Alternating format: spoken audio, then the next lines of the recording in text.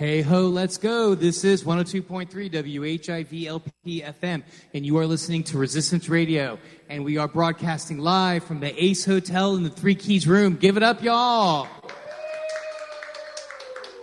That's right. We got a great house here today. My name is Mark Allanderi, and it's a real honor and pleasure to be here and be interviewing somebody that I've known for several years and somebody who's doing some great work. And I think our paths probably ran into one another some time back.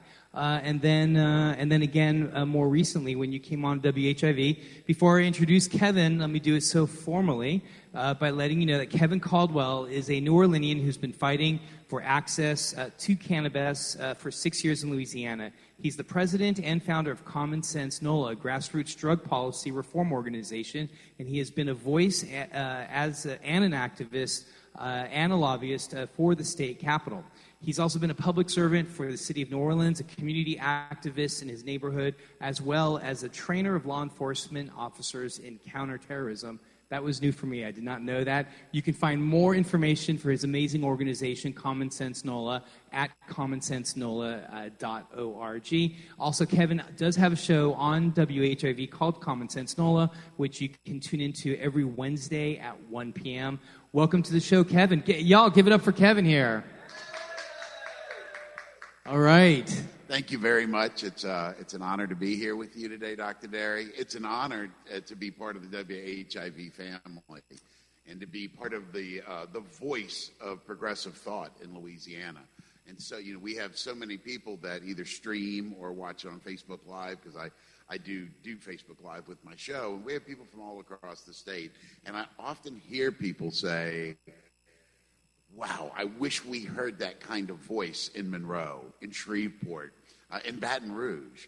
And it's just an honor to be part of the team. And you and Liana are great mama and papa bears to our family. Yeah. I often say it's a good thing I didn't know anything about radio when I started radio, right? when I started WHIV, I didn't know anything about radio because probably the person who knows about radio would be like, a show about drug legalization?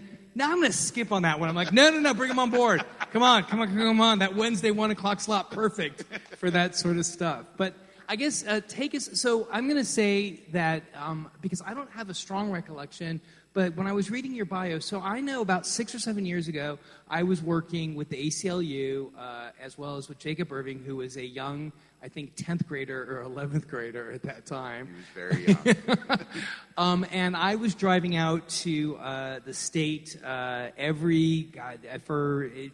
4 weeks. It almost seemed like every other day or so to fight for the legalization of medical marijuana in the state of Louisiana. And I was the doctor that was going toe-to-toe with Jindal's health secretary, and it was at times, she would talk about, something like 9% of people who smoke marijuana become addicted to marijuana. And I'd be like, really? Let's talk about the 91% of people who smoke marijuana and are not addicted to marijuana compared to the 60% of people who use tobacco and are addicted to tobacco. So I think it's even higher than that. It's like more like 70%. And something like 30 to 40% of people who use alcohol and are addicted to alcohol. It's without question a much safer substance when we're talking about public health issues. And then I would always end every talk, because at that time I was still more or less doing emergency medicine. And so I would always say that, because I was an emergency room doctor and a trauma doc for 10 years, and not a shift would go by that I would work in which I did not see an alcohol-related injury for the night, or I didn't see a tobacco-related injury. So alcohol-related injuries, fights, stumbles, trips, falls, MVAs and motor vehicle accidents, that sort of stuff. And when you look at tobacco-related injuries, we're looking at, of course, heart attacks, strokes, this sort of stuff that you would obviously see in a busy ER. But, and I would always end with, but I've never seen an acute case of stonedness. Because when you're acutely stoned, you eat a Twinkie, and then you go to sleep. And they would always end with a chuckle. And I always look at the lawmakers, and I know that they would never pass it. And I remember it took the death of one of the sheriff's daughters, the guy who runs... Sheriff Newstrom. Sheriff Newstrom, and his daughter died at a very young age in her mid-30s of acute pancreatic cancer, and I think the bill was even actually named after her. It is the Allison Newstrom Act. That's it. Yeah, it's the Allison Newstrom Act, and I remember like the first year or two they were coming. And were you around at this time, or were our paths crossed, or were you there at that time? Or? I was, but I was going through an educational process of. As we all go on these journeys, and my journey began with my wife's cancer, and luckily she was recovered very well. She's 6 years clear now with no remission. Congratulations! Thank you. And quite simply, when we started to look at the cancer options and treatments, you talk to people in other parts of the country who were like, listen, you need to make therapeutic cannabis as part of the health regimen. And, I really started doing research, and luckily enough, we were educated by people who, and at that point, specifically here in the South, you're talking about holistic healers. Most of it was very interesting when we would speak to the medical professionals. And I remember bringing in, printing out reports. Hold on. Let me see if I can just kind of jump in the way here. There's not a chance in the world that any medical professional is going to recommend, especially 6 years ago. Now it's a little different. They'll lose their license. They will. I mean, even though the data says one thing and it's very clear. I didn't mean to step on your foot, but I knew where the story was going. I hope that's where it was going. Yes. Okay, because it's happened to me a million times, and I was fighting.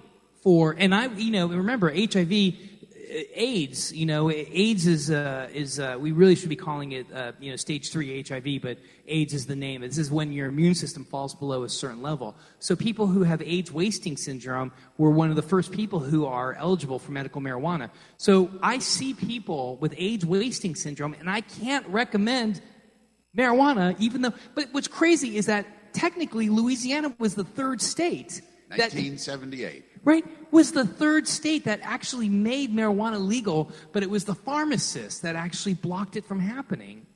And we have to look at the evolution, and you hit on that. The fact that we had to go through the legislative process 3 times over 3 decades to actually get what limited program that we have today. And it is quite embarrassing when we look at things regionally and we see that Oklahoma, Arkansas, Florida all have robust medical cannabis programs and their process, obviously started way after the 1978 bill, but really 2013-14 when we really started pushing medical marijuana at the state capitol. But the main difference is those states all have a ballot initiative process. And in the 1974 Louisiana Constitution, the ability to redress our grievances with our government through a ballot initiative was taken away from the citizens of Louisiana. Really? That's a constitutional amendment? No, it was part of the 1974 Constitution. Oh, right. And it was not included. And it was not included for a specific reason because they did not want the citizens to be able to necessarily... Have a voice. Have a voice, create legislation, create the environment that they want their state to be Is it possible for us to overturn that? No. What we would need to do is to have a law. And several years ago, we had Rick Gallo from Grambling area, a great senator. He's now the president of Grambling University. He put forth a bill to allow for ballot initiatives. It was brutalized in the committee process, and basically he retired from politics shortly thereafter.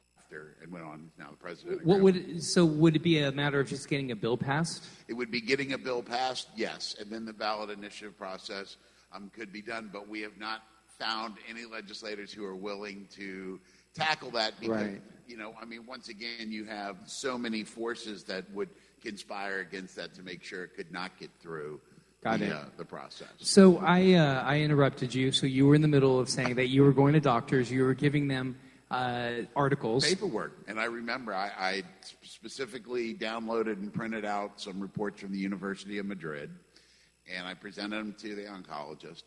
And the oncologist said, well, this is not an American medical report. And I looked at him and I said, sir, the University of Madrid was formed by the Moors. In the year 800, I said it predates the United States by almost 1,000 years. But quite simply, because of the limitations of their Schedule I status of cannabis, universities can't do the kind of robust research that they're doing in Israel and that they're doing in Spain and throughout Western Europe. I criticize Obama for a lot of things, and one of them of that is that his DEA, I think it was his DEA officer, he selected somebody. He had an opportunity to select somebody that could have had an opportunity it was DEA to actually bring marijuana down to what it really should be, which should be a Schedule IV drug. The idea, and LSD and psilocybin needs to be taken off of that, by the way, as well, but that's a different story. Well, then we can really go into why were these drugs put into the schedules yes. that they were. Yes. And it was political. It was yes, meant it was Nixon. to stifle dissent. Yes, it was not a medical decision. It was not. Of course. Do you want to talk about that real quickly? Well, quite simply, they realized that they could not criminalize the anti-war or the civil rights movement. So we're talking about the late 60s, Vietnam, early this 70s. sort of stuff, right? And then Dr. Timothy Leary, who had been arrested on a cannabis charge, challenged the legality of the Harrison Tax Stamp Act from 1937, which criminalized marijuana sales. And it took it all the way to the Supreme Court, and the Supreme Court threw out the law. So then within a very short period of time, there was a period of time in 1970 that cannabis was, in theory, legal on a federal level. I mean, we also have to remember there's always replicating state laws as well. But then the Controlled Substance Act came about, and it was his chief of staff that later admitted the fact that, quite simply, yes, indeed, they could not criminalize dissent, but they could go after the people who were dissenting with what they were choosing to do to either relax or intoxicate themselves.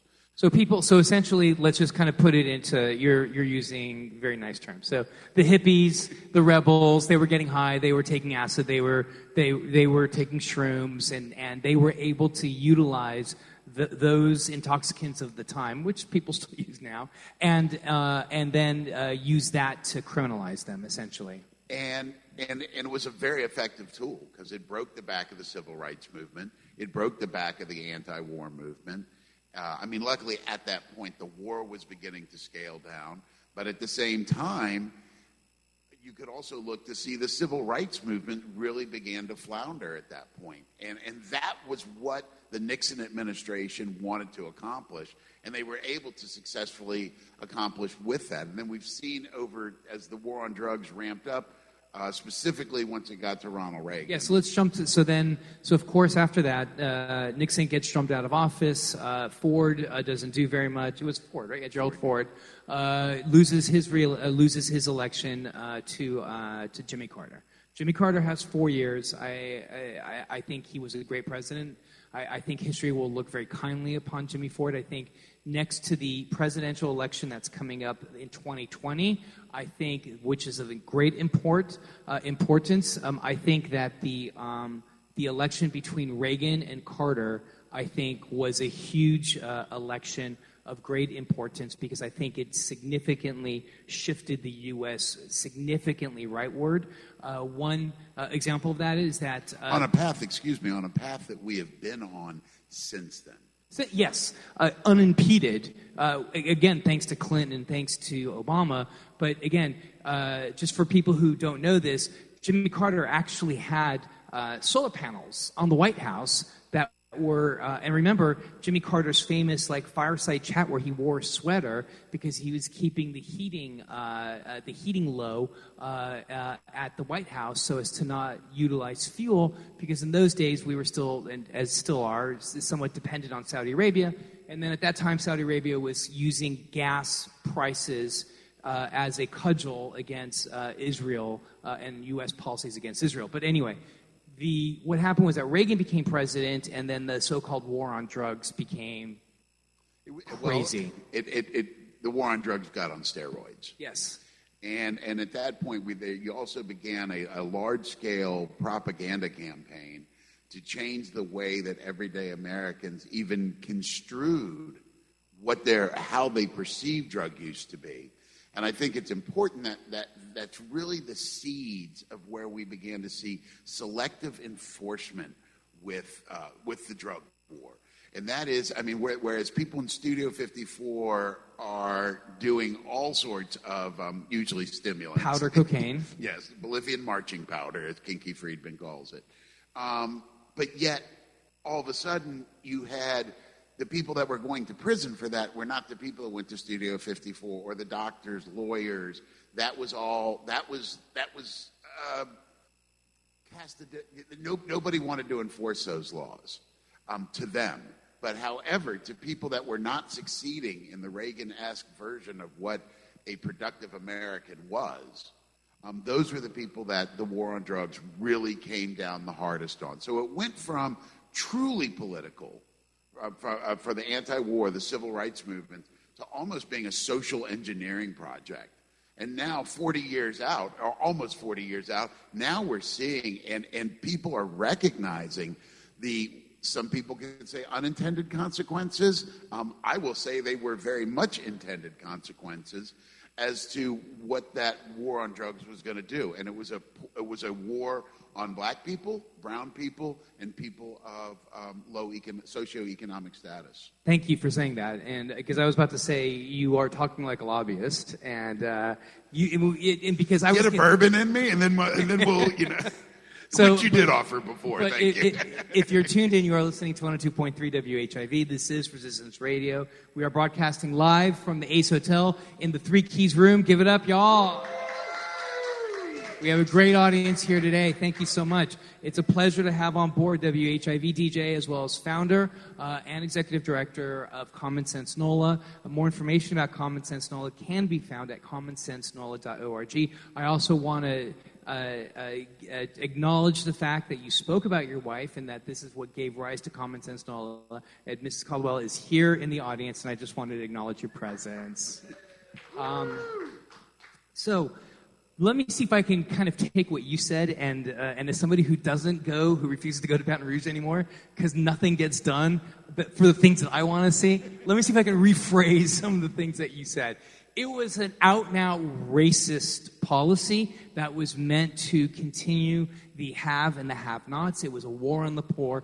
It was definitively racist policies that were going into black and brown communities, specifically to put people in jail. And when you look at something like Louisiana, when you also eliminate our non-unanimous jury laws, because there's no question that was one of the main reasons why we have the highest rates of incarcerated people in the world. But when you are looking specifically at the black community, and I often say this, when you look at the Departments of Corrections and the people who are in Departments of Corrections, so these are incarcerated individuals, they do not look like me. Right? They do not look like me. They don't sound like me. These are communities of color, and this was done specifically to keep communities of color isolated and suppressed. And I think it has worked with surgical precision. And I think a large reason why we see a lot of hesitation to reverse that, like it was this. Who was the? It was the sheriff. Is there a Cato Parish? There's a Cato Parish. That's the Shreveport area. Did you see this thing when after John Bell Edwards passed the policy where he was letting some of the nonviolent?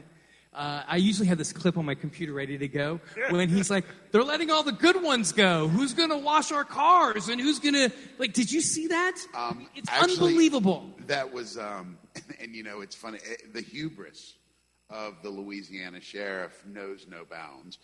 Louisiana sheriffs, for people that aren't familiar with, you often hear talk about the New Orleans political machine. They love to throw that out. The real political machines in Louisiana are the sheriffs and DAs. And something that a lot of people don't know is that sheriffs and DAs across the state of Louisiana, outside of Shreveport, Baton Rouge, and New Orleans, are not civil servants. So they do not have protection, the civil service protection that a normal government worker would have. So within rural parishes, the sheriffs and the DAs are the political machines because they have their whole employee base. You can go up in Northeast Louisiana, whereas the state was trying to save money or rearrange money, specifically under the Jindal area, where they were closing state prisons and allowing local parish sheriffs to house state inmates at a cheaper rate. And of course, they don't have to provide health services. They don't have to provide educational training, all the things that an incarcerated person is going to most likely need to be able to survive that they would have on the outside. There's a parish, Grant Parish, outside of Monroe, took out a 30-year bond to build a large jail. They began housing a lot of state inmates. They're being paid to do so. Oh, absolutely. 24. It's up to $28. 28. Okay, $28. Instead of the $36 that it was costing the state. But they then became the largest employer in the parish. The parish took out a 30-year bond, as I said, to build this prison. So basically, the whole parish economy is based upon mass incarceration and, quote unquote, keeping the hotel full. I will tell you, bless you, for feeling like you don't have to go to the Capitol as much as you have in the past, and we'll see what I can't do to bring you back up from time to time. I choose not to because they don't listen. And when you were talking about the DAs, I just want to talk about Royce Duplessis who came on WHIV. He's representative from District Treme District, state representative. Yeah, he told the story about the time when J.P. Morrell introduced his bill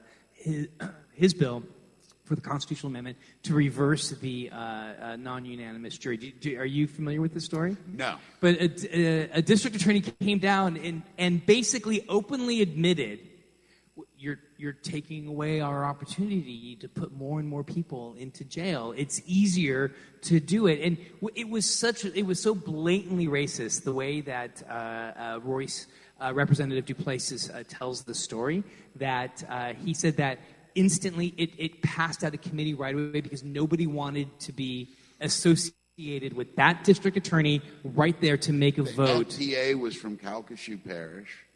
Yes, I think he is. That's right. Which it is sad, and the amount of racism that you see at the Capitol. It's not that 1960s racism that was rampant in our society. It's a newer, cleaner, prettier version of it, and it is. But in the end, to use a more medical term, they still have a virus called racism. And if you put lipstick on a pig, guess what? It's still a pig. Pig, right? But there was there were moments when one of my favorite legislators is out of Baton Rouge, Ted James. We love Ted, and he fights the good fight. And I mean, whether it's cannabis reform or just criminal justice reform in general, he's in the trenches. He doesn't mind getting his hands dirty. And they were speaking of something along that term where it was the fact that prisoners that work outside of the jail system are paid between 2 and 18 cents an hour. Hold on, I'm sorry. You said cents, but I think you meant dollars, right? No, I said cents. And in fact, if 2 you go to to the Capitol, 18 cents an hour. An hour. And so they had somebody from the Department of Corrections that was defending this and said, oh, well, most of them are just really happy to get out of a cell. They don't care if they get paid. And Ted James turned around and said, that's funny. My great-grandfather worked in a very similar work environment, but we just called it slavery then. And you literally, the people with a conscience and a soul, you could see just, the wind gets sucked out of them. But the sad thing is to see the number of state legislators who just smirked. And it's this, it's the way it is. During the non-unanimous jury, there was conversations about, hey, this policy came out of Reconstruction and Jim Crow. And they had a DA who said, it came out of Jim Crow and it came out from racism. And so what you going to do about it? And Ted looked up and said, I'm going to change the damn law. That's what I'm going to do about it. Yeah, you're right. And he did. But we don't have a lot of victories like that we can celebrate in Louisiana. And even though early voting's over, one of the things that Common Sense NOLA really tries, as we've been expanding our purview, and I know we started off on one track, but it's getting the population engaged. Louisiana has their elections on odd years, so it does not coincide with federal elections. That is a direct attempt to stymie participation. But traditionally, we have about 30% of the eligible voters in Louisiana that choose to vote. And until we can increase that number up to 50, 60%, we're not going to see the changes that so many people want to see. And I remember talking with a legislator from DeSoto Parish, and I harassed this legislator quite a lot, but I will give him credit. He will always talk to us. And I asked him when we were talking about decriminalizing cannabis, I said, well, sir, can I give you the LSU survey data? And he said, okay, well, what's the data say? And I said, the data says 70% of Louisianans want to see a simple civil fine for possession of cannabis. And he said, well, those numbers sound about right, but you don't need to send it to me because I'm not going to read it.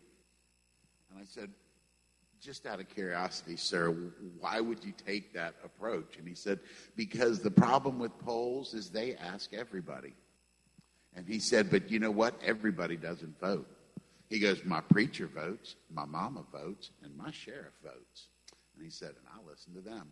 And in the end, I appreciate his honesty, and he's right. If you can't take the time in an era where you can absentee vote, you've got, 10 days or a week of early voting. Well, hold on. I'm sorry, Kevin. I don't. Yeah, actually, I do mean to. Let me just say this. It's hard to vote.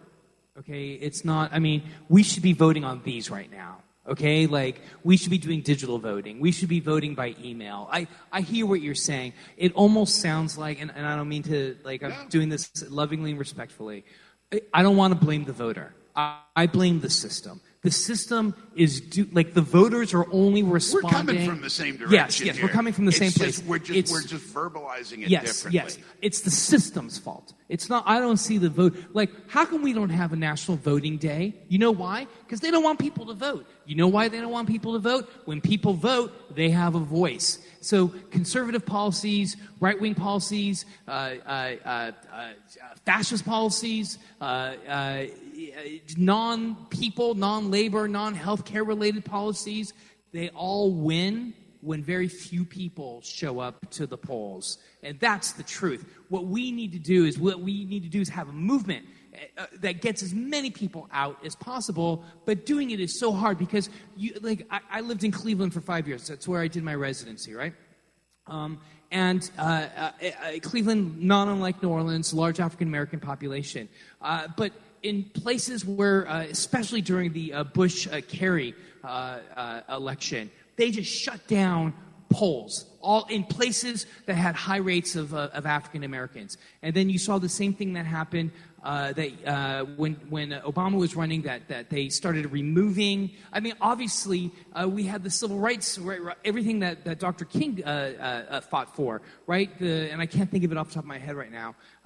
What the Supreme Court reversed, the Voting Rights Act. I mean, these were policies, so now we need IDs. Right now they can remove early voting. Now instead of having a month to vote, you have a week to vote. Right? Sundays was a big day that the African American population would go after church. They would get buses and they would take everybody to the voting polls and vote. And a lot of that stuff gets cut. And why do they do that? Because they know it's otherwise very hard to go and vote. Well, you hit on a great point, and it's something that we've been hitting on our show a little bit. Everybody's familiar with the I Have a Dream speech by Dr. King. That's early Dr. King. He was a radical. By the time that he had seen trying to affect change in this country, he had very much radicalized, and probably that radicalization led to his assassination. I mean, the last truly progressive candidate we had for president in this country was Bobby Kennedy. And I know that I know there are some progressive candidates running right now. I'm really speaking historically. And when Bobby Kennedy got assassinated, I think at that point it really took the wind out of the progressive movement for probably 40 years. That and then, followed up with Nixon and Reagan. And I am overjoyed to see a progressive movement reemerging in this country. But I mean, once again, as all revolutionary movements go, though, there's a lot of growing pains involved.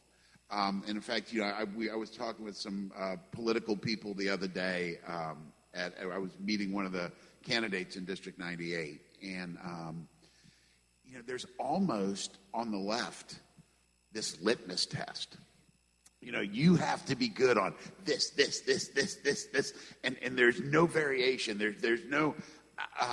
At least I'll give the right has all sorts of versions of crazy. Yeah, they do, and you know what? They've won thousands of seats while the Democrats have lost. So exactly, I don't know. That litmus test seems to work to a certain degree. Well. Yeah, it helps us lose. So yes, I mean, we're right. So hang on, let me just do this real quick because you brought me to the next question I was going to ask you. But I do want to get to medical marijuana, and I do want to get to harm reduction, okay? Yes. All right, because what I want to do is I want to get us to where we are with medical marijuana and potential legalization, and then I want to spend the rest of the hour talking about harm reduction, okay? But before we do that, let me just say, if you're tuned in, you are listening to 102.3 WHIV. This is Resistance Radio. My name is Mark Allanderi. I have with me today the executive director and founder of Common Sense NOLA, a organization that advocates for the common sense legalization of common sense solutions to 21st century problems. More information can be found at commonsensenola.org. And we are broadcasting live from the Ace Hotel from the Three Keys room. We have a live audience with us. Thank you guys so much. So, yes, harm reduction. We'll get right there. So, was he on the radio when I? He's that's JB, my co-host. Got it. Okay, so you were on when I was listening like 2 weeks ago, yes. And I was like, I wanted to call in, but WHIV doesn't have a call-in number. Soon, Doc. Soon. Everybody bugs me about that. All right. So I voted on Saturday, and my big dilemma was my own personal litmus test against the governor. So I know that you, I had checked out your Facebook profile today. I know that you had made a comment or two about it. So I'm gonna go through my mental gymnastics. So I, for the last 3 or 4 months, was definitively not going to vote for the governor. I had a very hard line in the sand, and reproductive rights was my litmus test. And as I was walking into that voting booth on Saturday, it all went away. And I actually ended up, and I pulled the lever for Jill Stein twice, right? I mean, I will vote for other candidates but this one to me made me cringe. But the fact that Hep C, and the fact that we're doing all this Hep C, and in fact, sitting in your chair in 2 weeks will be Dr. Rebecca Gee, who's the health secretary, who under Governor Edwards, who made the whole Hep C project work. I at the last minute ended up voting and pulling the lever for Governor Edwards, and that was probably the hardest vote I've ever had to take. I really contemplated that social media post because within the cannabis movement, specifically once we've seen that the Louisiana sheriffs had endorsed the governor for re-election, we don't really know what kind of promises were made, but we know him saying he would not sign a legalization bill was most likely one of them. He's steadfastly said that in his weekly radio show since being elected. However, I hope that we see a reversal of the federal that's a game changer. And I'll throw a quick side bit on that. Scary as it may seem, I think in the dark days of the coming presidential election, the current occupant of the White House will deschedule cannabis as a way to take that off the plate of Democrats. But getting back, You guys heard it first right here on WHIV. If that's a prediction that ends up happening, Kevin Caldwell will get all the credit in the world for it. Well, yeah, trust me, it's not something that I want to see, but it's political reality. But I as well. I have a stepdaughter. I have a granddaughter. Women's reproductive freedoms are very important to me. And as I was talking with a close friend, I said, well, listen, despite this, despite the governor's stance on his pro-life status, I'm going to vote for him because the other options are just too scary for us. And they said, you need to write that down. You need to talk about that on social media. Because the fact of the matter is both of the main Republican primary runners up against the governor are even further, even though it's hard to imagine. I mean, the fact that it was all a political trap to irritate progressive voters. Governor Jindal passed a comprehensive abortion ban law when he was governor. John Bel Edwards said from the beginning he was a pro-life candidate. He has yet to find a pro-life bill that he has not wholeheartedly signed and endorsed. So when a lot of people got really offended by the heartbeat bill, my first opinion was go back and look at his record, y'all. This is John Bel Edwards. And sadly, is this the Louisiana that we live in? And until we gain the ability to become the independent Duchy of Orleans, which I have suggested, in fact, to some Councilmember Jay Banks actually made that suggestion on my show on Resistance Radio like 2.5 months ago. He said, I may get in trouble for saying this. I'm like, oh, go ahead, say it. Like, pray tell. He said, he turned the volume up. Right. I lifted his microphone, right? Got it close to his mouth, turned his levels up. He's like, sometimes I think that New Orleans should secede from Louisiana. And then it was like, wow, wow, wow, wow. It was just like hitting all these like celebration buttons and stuff. Well, if we were to become an independent state, we would have the same population as South Dakota, North Dakota. And we would hold the purse, wouldn't we? Like all of a sudden. Well, I mean, yes. I believe it's 60% of the revenues that fund the state government come from the city of New Orleans. And as I think Mayor Cantrell often says, if the toilets don't flush in New Orleans, the cash registers don't ring in Baton Rouge. You gotta love you, LaToya. 20 million people come to New Orleans every year. All right, let me say this. How are we doing? Time 20 flies. minutes, dude. All right. Oh. Let me say this. All right, one sentence. In 3 weeks, I'm going to have Howie.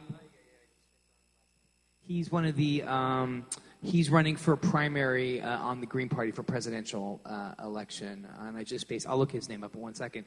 But let me ask you this: third parties the Democrats are neutered in the state of Louisiana.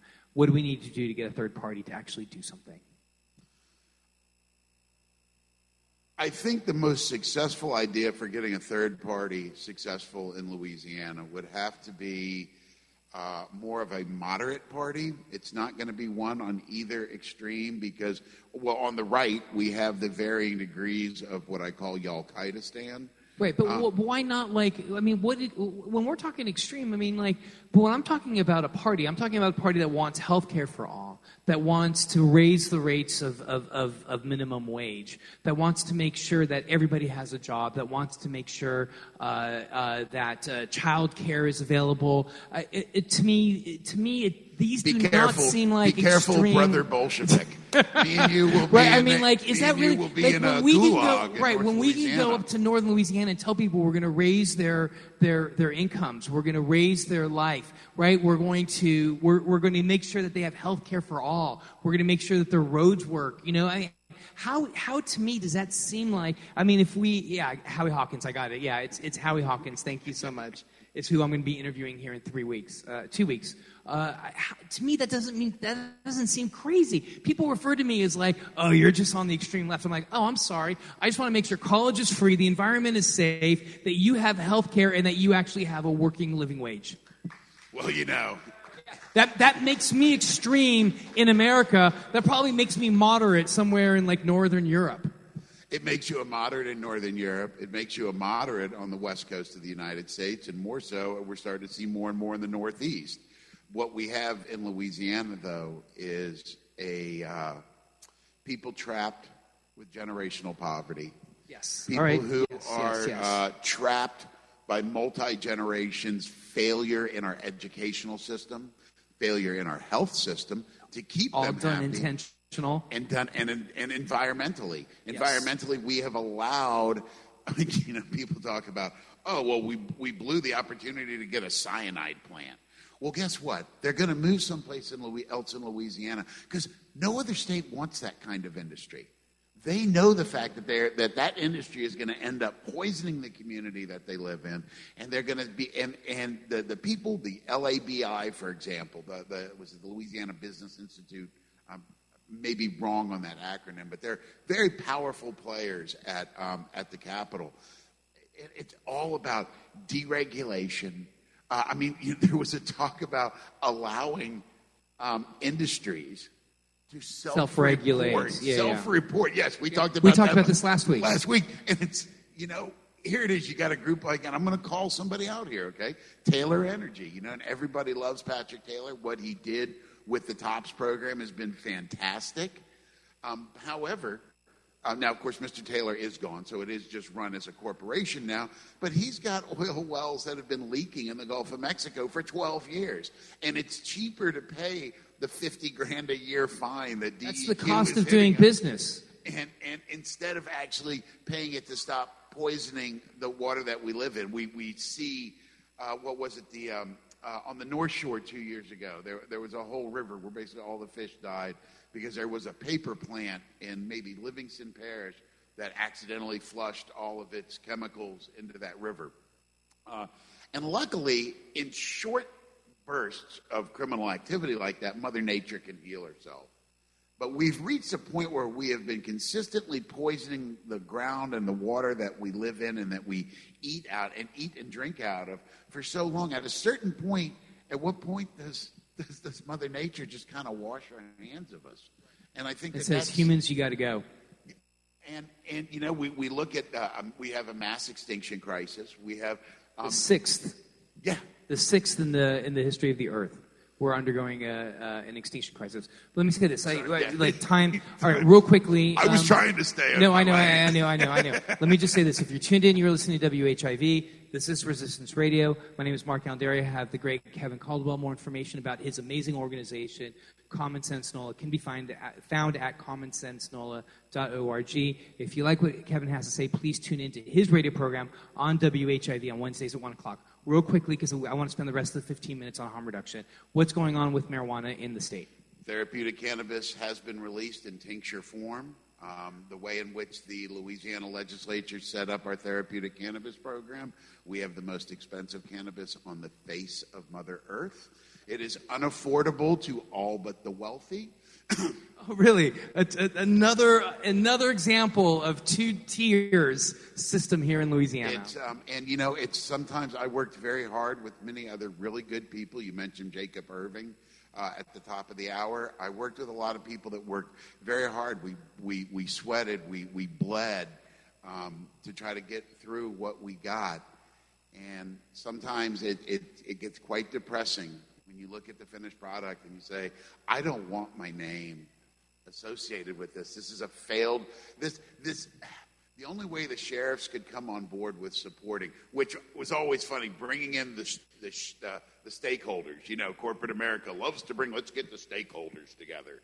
Well, in Louisiana, the stakeholders for therapeutic cannabis was the Sheriff's Association, the DA's Association, and the pharmacists. I'm sorry, but I probably did more medical training than the sheriffs and DAs did.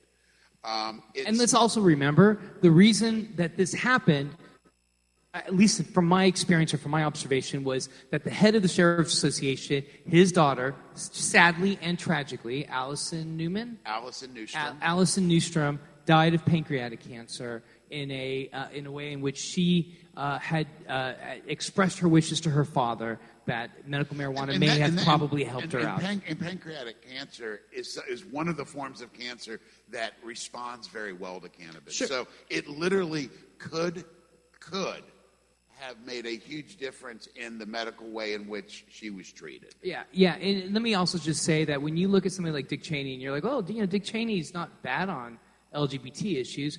No, it's because his daughter is gay, right? And when you look at conservatives, they only respond to things when it happens to them personally. There's never this notion or compassion that's intrinsic in them that allows to understand these things. And so, again, I saw the sheriff the first year I was out there, and he's like, this is not happening. In the interim, his daughter dies. She expresses to him that she would like to see some medical marijuana. He comes back the next year, and I was sitting with Jacob. When he walked over to Jacob, he shook his hand and said, Jacob, he says, we are going to support this bill this year. And that was Senator Mills. 5 years to implement. Yeah, and now we have the most expensive. We have 10 pharmacies around. So real quickly, 9 pharmacies around the parishes. There's a shortage of doctors. 300 miles. Yes. Right. Shortage of doctors. North Louisiana has 2 doctors that will.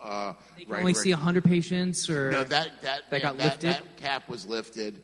But like, for example, there were certain things that, as much as we thought we studied that law, we really thought we were doing everything right. Well, we get to implementation stage, and then we go back, and the wording was cannabis sativa, not that the law does not include the words cannabis indica. So they can only grow strains of cannabis that are sativa-based, which does not help a PTSD patient, which does not help a chronic pain patient. And why is all that? Because those, specifically chronic pain, is by far the most commonly used for a recommendation for therapeutic cannabis across the country.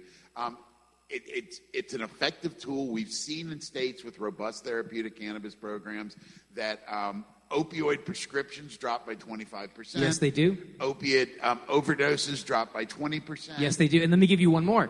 Admissions to opioid recovery centers drop significantly as well because there's less people addicted. And, and so that you that's when you can get really frustrated when you're going to the Capitol, and you can see the undue influences that industries like Big Pharma have. And they, in the end, Big Pharma creates profits. It doesn't work to cure patients.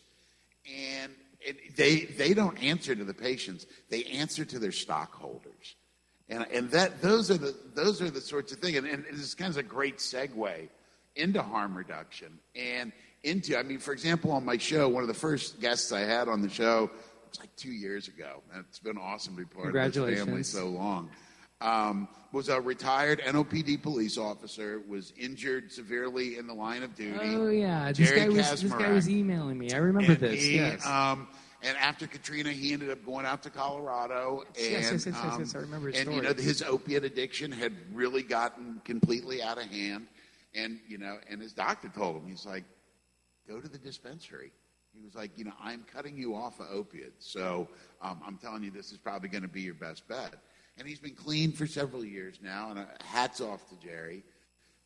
But you know what? When you hear his story at the Capitol, it falls on deaf ears. And so many legislators will tell you, and this was true. Like, for example, what was it? A year and a half ago, when I was lobbying for DPA, we had a bill that would allow for needle exchange programs. And I, having been around the Capitol, I read Sun Tzu. I know my enemy. You need not fear the outcome of 1,000 battles if you know your enemy. I knew it was an uphill battle. But, instead of just doing the things that we would talk about with harm reduction for something like a needle exchange program, or hopefully soon a safe injection site, sorts of conversation. I won't laugh because I'll start crying. But, so I knew the opposition we were going into. So I would sit down with conservative lawmakers and say, man, y'all want to cut back health care costs, right? Yeah. Well, how much does the state spend in treating Hep C, in treating new cases of HIV, and other illnesses that are borne by people who use needles? In there, you could be saving the state $25-30 million a year just by spending $500,000 a year to give those people that are suffering in this form of addiction access to clean needles, so they're not getting themselves and the people that they're in contact with infected as well. And I know I'm kind of definitely getting into your purview there. But what you are assuming is that they actually care about the American people. And my way of looking at politicians now and lawmakers is that you don't get put in that position unless you really want to. I feel that there is an element of there is no problem in doing. You and I are operating out of a basis that we're trying to lift all of society. I think that is not necessarily the perspective of some of our lawmakers. Let me throw something out at you. Okay, I heavily contemplated running for the House seat for District 91.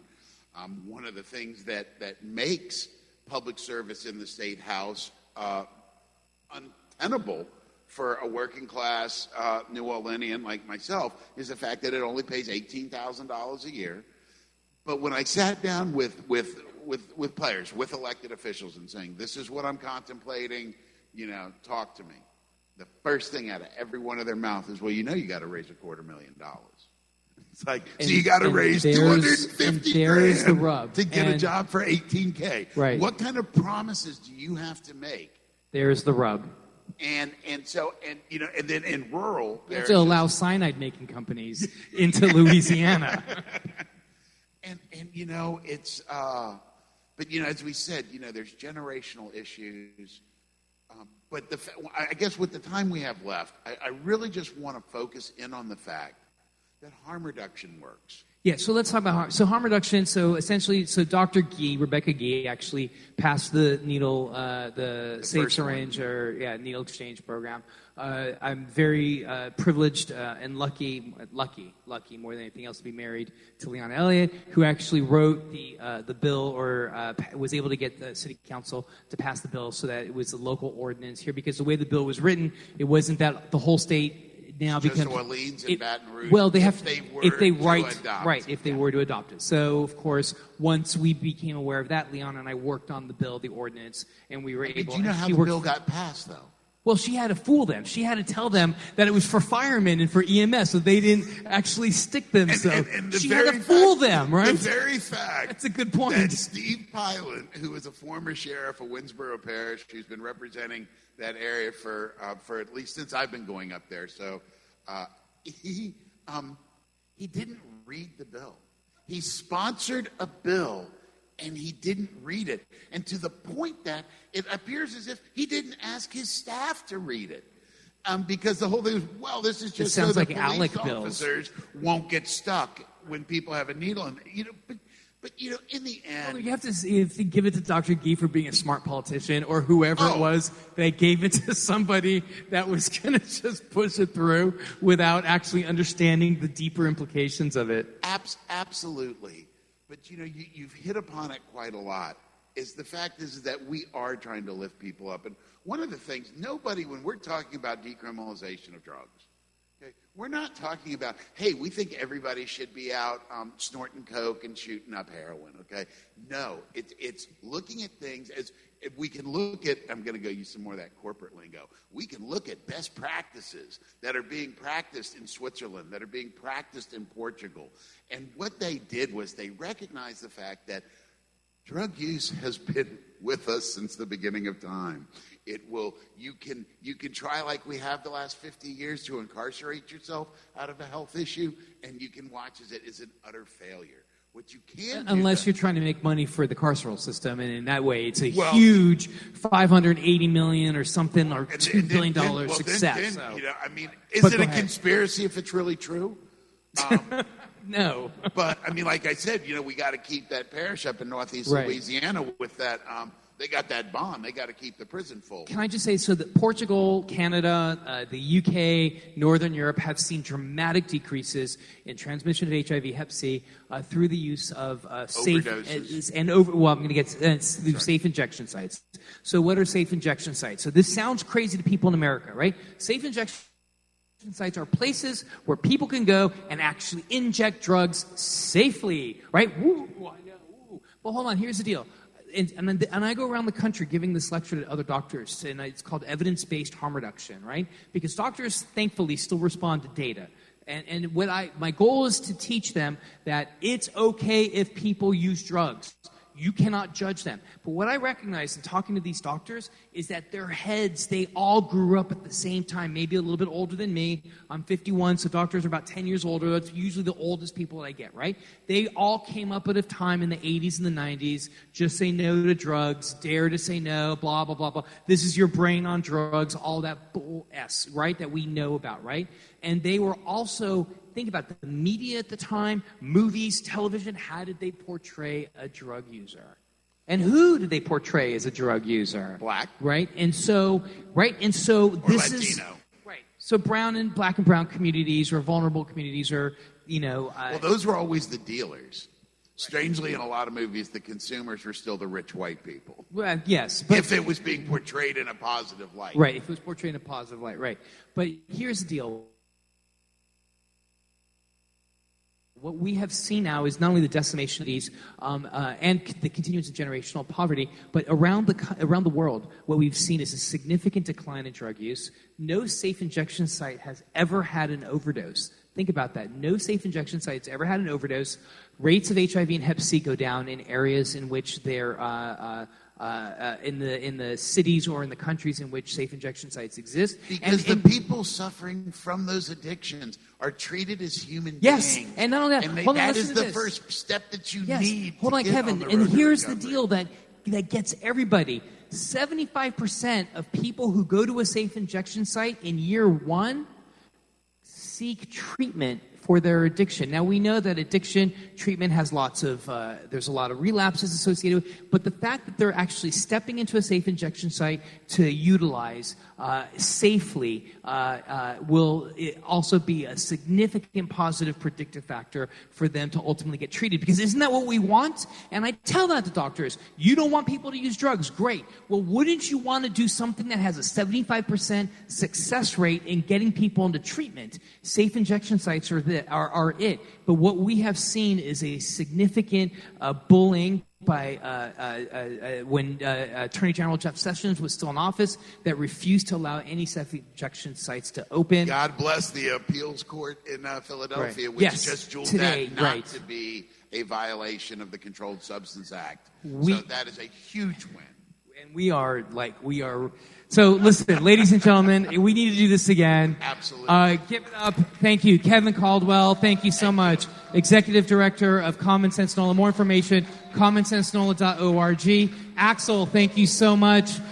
Scott, thank you so much. Jeff Barrows at the station, thank you. And to all of you guys here, give it up.